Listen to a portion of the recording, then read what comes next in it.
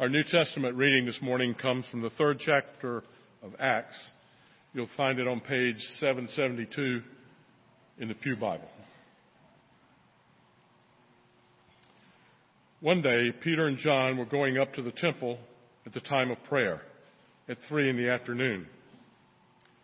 Now a man, crippled from birth, was being carried to the temple gate called Beautiful, where he was put every day to beg from those going into the temple courts. When he saw Peter and John about to enter, he asked them for money. Peter looked straight at him, as did John. Then Peter said, "Look at us." So the man gave them his attention, expecting to get something from them. Then Peter said, "Silver or gold I do not have, but what I have I give you.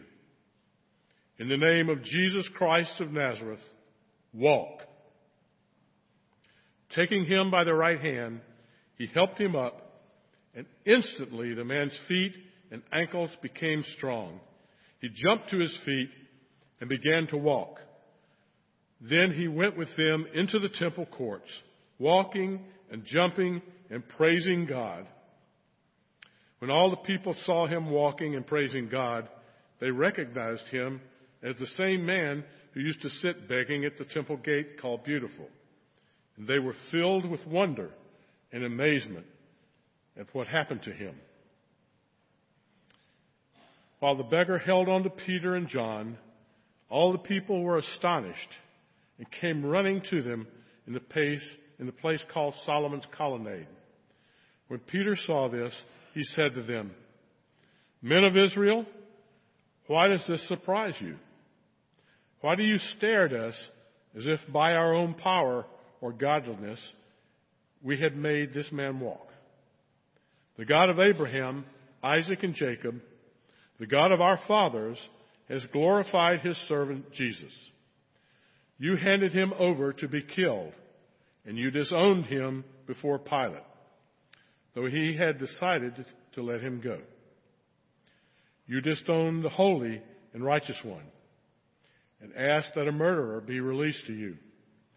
You killed the author of life, but God raised him from the dead. We are witnesses of this. By faith, in the name of Jesus, this man, whom you see and know, was made strong. It is Jesus' name and the faith that comes through him that have given this complete healing to him, as you all can see. Now, brothers, I know that you acted in ignorance, as did your leaders. But this is how God fulfilled what he has foretold through all the prophets, saying that his Christ would suffer. Repent then and turn to God, so that your sins may be wiped out, that times of refreshing may come from the Lord, and that he may send Christ, who has been appointed for you, even Jesus. He must remain in heaven until the time comes for God to restore everything as he promised long ago through his holy prophets. For Moses said, "The Lord your God will raise up for you a prophet like me from among your own. You must listen to everything he tells you. Anyone who does not listen to him will be completely cut off from among his people." Here in the morning reading.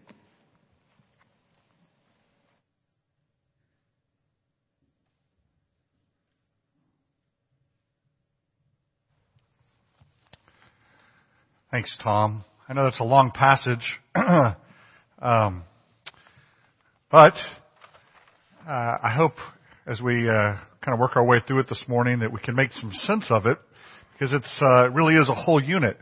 We have two events that are taking place right there together. We have the healing of the crippled man at the gate, and then we have Peter's sermon, which is directly impacted by both what took place at the gate and the reaction of all of the Jews who were around that saw what took place. And so Peter's sermon directly goes to the heart of what is happening. Now, there's a number of different ways we can take this. What I want to try to do is give a big kind of picture look at what I'm calling Acts' first miracle, okay? And so as we think about this first miracle in the book of Acts, what I want is for you to see that it shows us several things about the nature of the miracle is bigger. It shows us what every other miracle in the Bible really is about at the same time. And so this first miracle shows us three things: the future restoration, the deeper need, and then finally the significant cost. If you look at this miracle, you look at the way it unfolds, and you see what Peter is doing there, and healing this beggar. We see this future restoration. Okay, so you may have heard this statement once or twice in your life. How do you eat an elephant? One bite at a time. All right. You eat an elephant one bite at a time. And the idea, we don't eat elephants normally, but the idea is a big project is going to be, handled by breaking it down and going after it piece by piece. When Jody and I first started thinking about adoption, when that was kind of laid on our hearts, we began to research orphans and orphanages and places.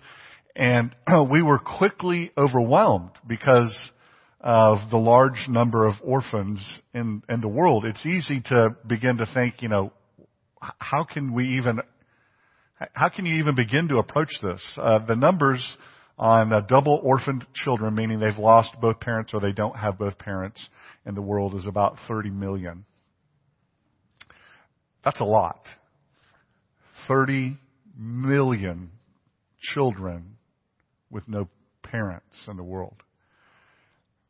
And it shocks you when you see that number and you begin to think about the need. And then when Jody and I decided on China and we chose the adoption agency, then it's all of those orphanages and it's all of the children and it's page after page after page. And those are only the ones that have made it into the system. And then you begin to think about all the children that have not even made it into the system to be adopted. And you're overwhelmed. And then one day we get a phone call and it's one child and we get to adopt that child one bite at a time, right? That's how you care for orphans in the world. That's how you care for people in the community. One family, one need at a time. If you look at the overwhelming picture, you can kind of get frozen with indecision. So let's think about the miracle. What's significant is what's been going on, right? So think about this. Peter has preached this massive sermon. Jerusalem is full of Jews who have come for the festival, so they're there to hear and to participate in the festival life. And the Spirit gets poured out. Peter preaches an amazing sermon, and 3,000 people come to know the Lord. And then we read, as we work through the end of chapter 2, that all kinds of people are coming to know the Lord. They're just, people are being drawn to the gospel. And the Spirit is doing amazing work. And you see these big numbers, and then we're going to see numbers like 5,000 and then just this general descriptive terms in chapter 6, like lots of people were coming to know Jesus. Right? And so you go, wow, that's amazing. And then we get this snapshot of one individual. And one person. And he's sitting at the gate. Okay, so all of these people are coming to know Christ, and then the camera zooms in on this one story, one individual.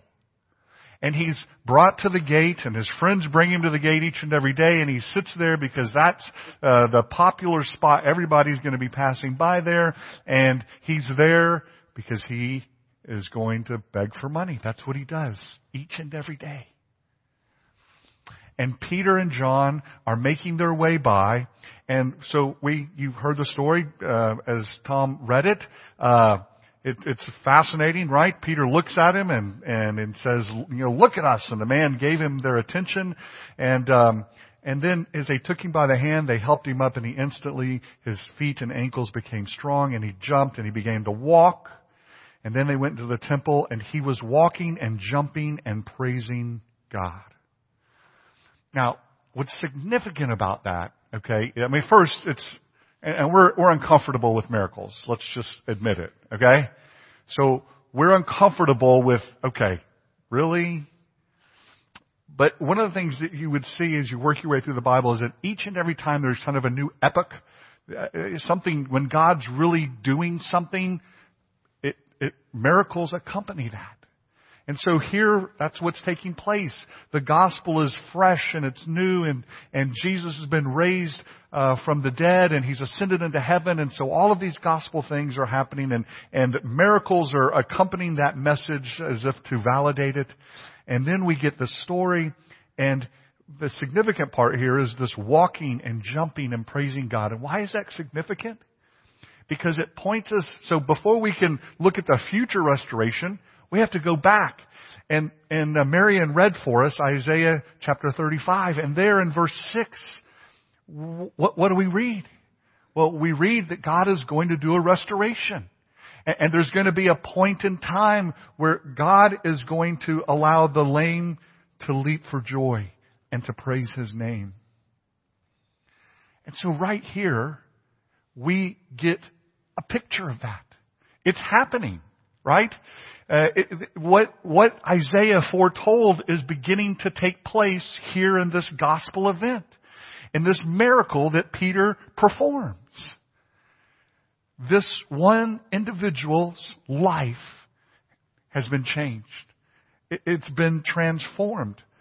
Now, these are, when these miracles are happening like this, sometimes we think, well, what is the purpose? It's not just they didn't run around just, bullets bouncing off their chest or, lifting heavy, look, I can lift a car with my finger, The miracles are never just raw displays of power. That's not what miracles are in the Bible. It's not just, okay, look, Jesus, I can turn water into wine. Okay, hey, it wasn't magician's tricks. It was for a purpose. And the purpose was to show that God was at work in the restoration of mankind. He was at work restoring humanity, right? And so what do we see? We see in this that God Himself is the enemy of our suffering. He hates it exactly the way you hate it, exactly the way I hate it. I mean, think about the endless stream of people that would have walked past that man sitting at the gate, unable to walk because his legs wouldn't work right.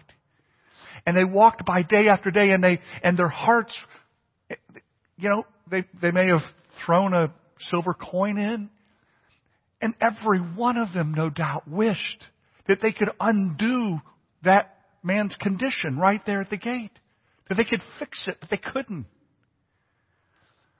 And Peter comes along, and in the power of the gospel, in the name of Jesus, he does. And he gives us that little glimmer, that little picture of Isaiah 35.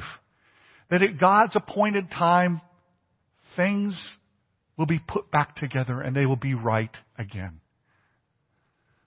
And so, we get to see this happening right here in Acts chapter 3.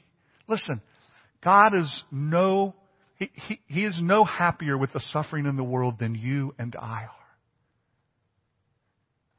Much less so, He created this world. He created in perfection, we read in Genesis. It was all very good. And we hear about school shootings down in Florida or here or there or the other. And, as Marion prayed in his prayer, the violence in the world and just on and on and on. And the disease and the suffering and around the world and right here in our midst, in our own community and in our own church. And perhaps even in your own life. But when we see this, and then when we hear Peter's sermon, and Peter preaches and he says in his sermon, right, that there is a time coming when Jesus is going to be unleashed and put everything back together. He is going to restore all things. Verse 21, heaven must receive him, that is Jesus, until the time comes for God to restore what? Everything. There's a time coming when he will restore everything. Is that your hope? I mean, is there a longing for that in your heart? There should be. Because that is what the anticipation is for us. That there is this time coming. Sometimes when these disasters happen, you hear people say, come Lord Jesus. Well, when we say that, what are we saying? What we're saying is, come Lord Jesus and make this world right again. And so in this miracle, what we get is just the beginning. It's a pinhole. It's a little bit of light coming through, and we get to see there's some anticipation there. He is going to make things right, because that is what He does. One bite at a time. This first miracle also shows us that we all have a deeper need. So, think about what happens in the miracle. In the miracle, in the situation, the man is at the gate. What does he want? He wants money. He can't work. Okay? So he has a need each and every day to get money to pay those who are helping him. Okay? Providing for him. And so they're there. He's there to get money in order to survive, to live. That's what he needs each and every day. And if people don't drop money in his basket, he's not going to make it. And so that's why he's there. Now think about it. Peter and John come walking by. They see him. They look at him. They say, look at us. Look at us. Tom did a great job. He put some emphasis in it. Look at us. So he looks up at him. And he looked expectantly, didn't he? What did he want? He wanted money. These guys are going to give me some money.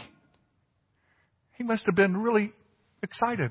They've taken note of me. I mean, they weren't just going to throw. They're going to communicate to me. Maybe they're going to put some big money in the plate, right? And notice what Peter says to him. Peter says, I don't have any money.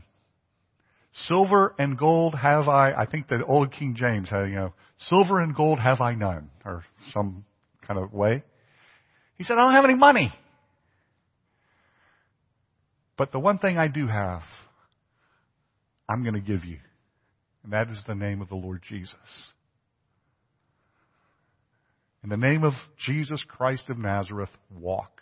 And taking him by the hand, he helped him up, and he began to walk. The man thought his deepest need at that moment was money. Fix me, give me some money so I can live. The deeper need was to have his legs restored and healed. And Peter heals him. Jesus heals him, really.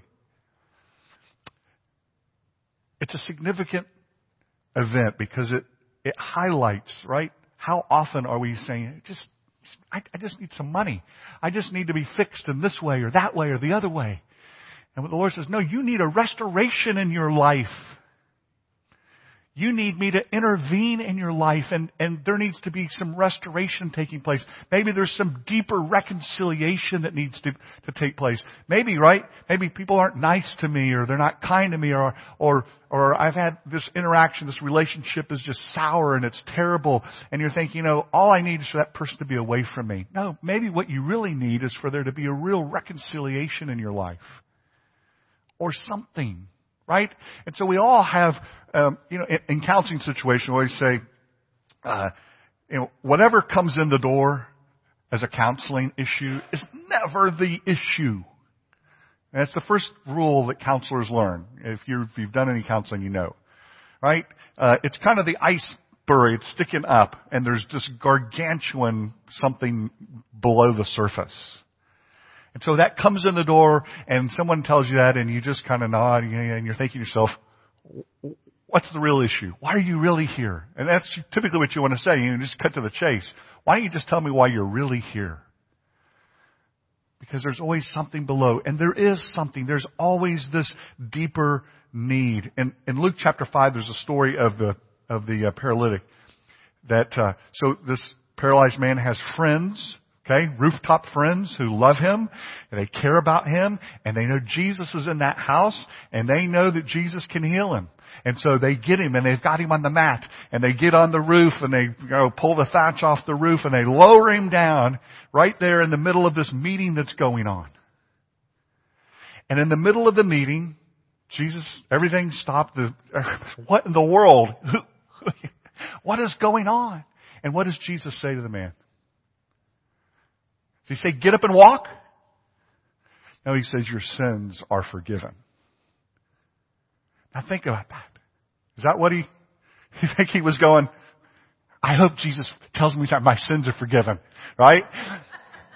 So they're lowering him down through the roof. You think that's what they're thinking, right? We hope Jesus tells him his sins are forgiven. That's why we're here. No. The need that they want is the restoration of his legs. And so that's why they went through all of that effort, and they lower him down. And Jesus says, your sins are forgiven. And then he says this, which one's harder? To forgive someone's sins or to heal them? He's talking to the Pharisees. Because they were, who is this guy? Forgiven sins, running around telling people their sins are forgiven. And then he says, get up and walk. What's the deeper need? Where is our deeper need? Where is your deeper need? Where's God putting his finger? Think of the man that comes and he comes to Jesus. He's got all this wealth, right? And I've done everything. I followed all the commandments. I'm doing it by the book. What else is there? Jesus says, go sell everything you've got. He puts his finger right on the deeper need. Go sell all your stuff, give it to the poor, and then come follow me. See, he went right for that thing that needed to be worked on in that man's life. And so this first miracle just shows us, reminds us, Lord, show me that deeper spot. Show me that deeper need I've got. Where is it? What is it? Help me see it. And sometimes it's going to come through some pain. Sometimes it's going to come through some people in our lives. Hopefully, right? People that we've given a deputy's license to come and to talk to us and to work on us and to challenge us. And we all need that. I need that. Sometimes we don't have it. And so if you don't have it, find it. Find someone in your life that you can turn loose like that to show you your deeper need. The third thing that we see here is that all of this comes, and miracles like this come at a significant cost. There's always a significant cost involved. In the miracle, so after it happens, here's the problem for Peter and John, okay? Is that the more their visibility increases, the more the authorities want to put them in jail and take their lives. And so they have to be thoughtful about this. And they are. And they're bold. And so they heal this beggar at the gate. And you think to yourself, okay, now hold on a second. maybe strategically that wasn't the best move. Because when you get to chapter 4, what happens? Where are we? Are we in chapter 3? When you get to the next chapter, they're arrested. They put them in jail. Because of the miracle. So strategically, was this the best move? One beggar? Why not, the Benny Hinn thing? Yeah, all of you, everybody. 500. Let's heal 500 at the same time. Let's do something really big so we can maximize our exposure. But remember, right? One bite at a time. And so they go and they do this. And then what happens is it raises their visibility. And when their visibility goes up, the authorities come and they challenge them. And then they eventually arrest them and they put them in jail. And we're going to see this cycle over and over and over again. And obviously we know, if you know from church history, most of the apostles were martyred.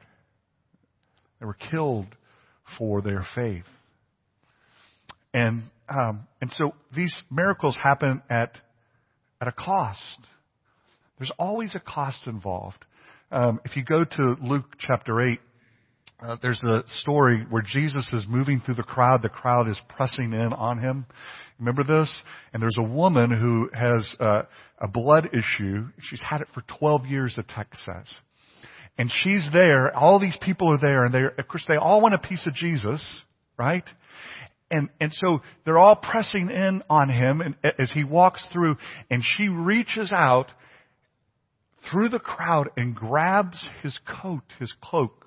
Okay, like the tail of his garment. And he stops and he says, "Who touched me?"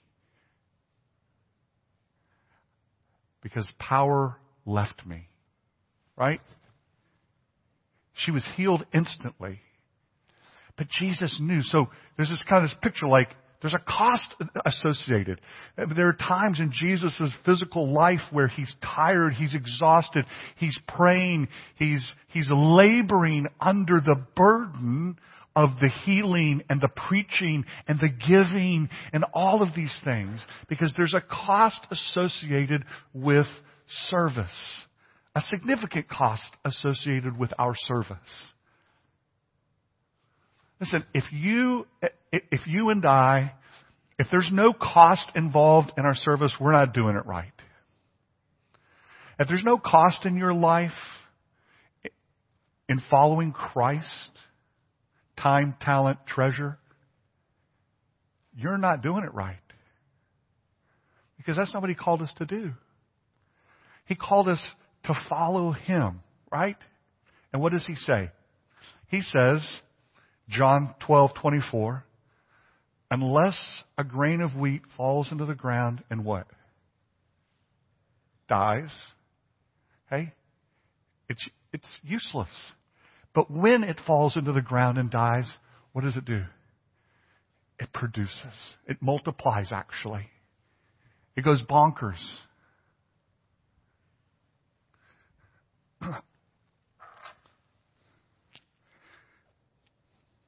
I keep these acorns.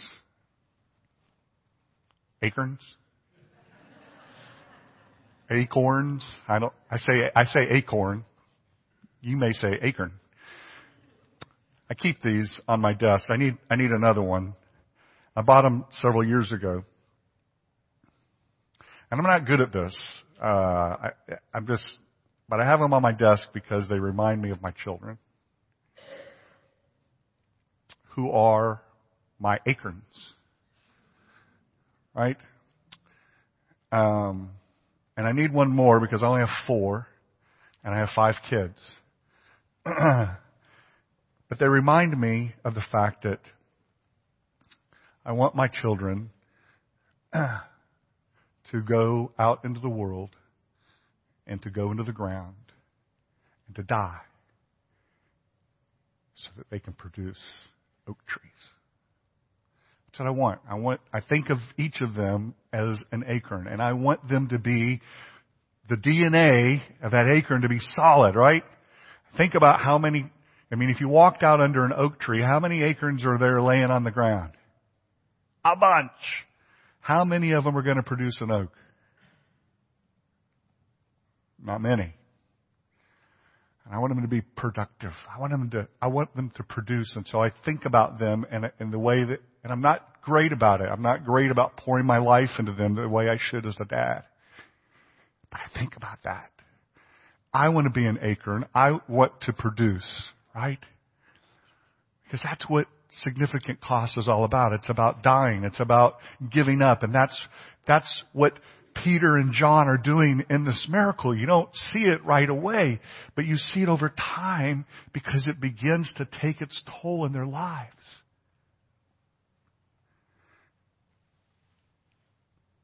They are giving themselves up in service to Christ.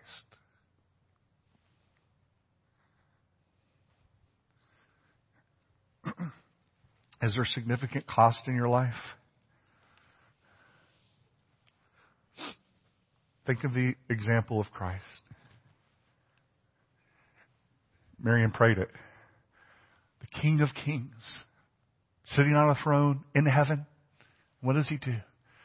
Paul tells us he lays aside the full weight of his glory in order to take on flesh, to come down, and to do it the hard way. To live before the law. Every demand the law had, he met. And then he died. In order that many might have life.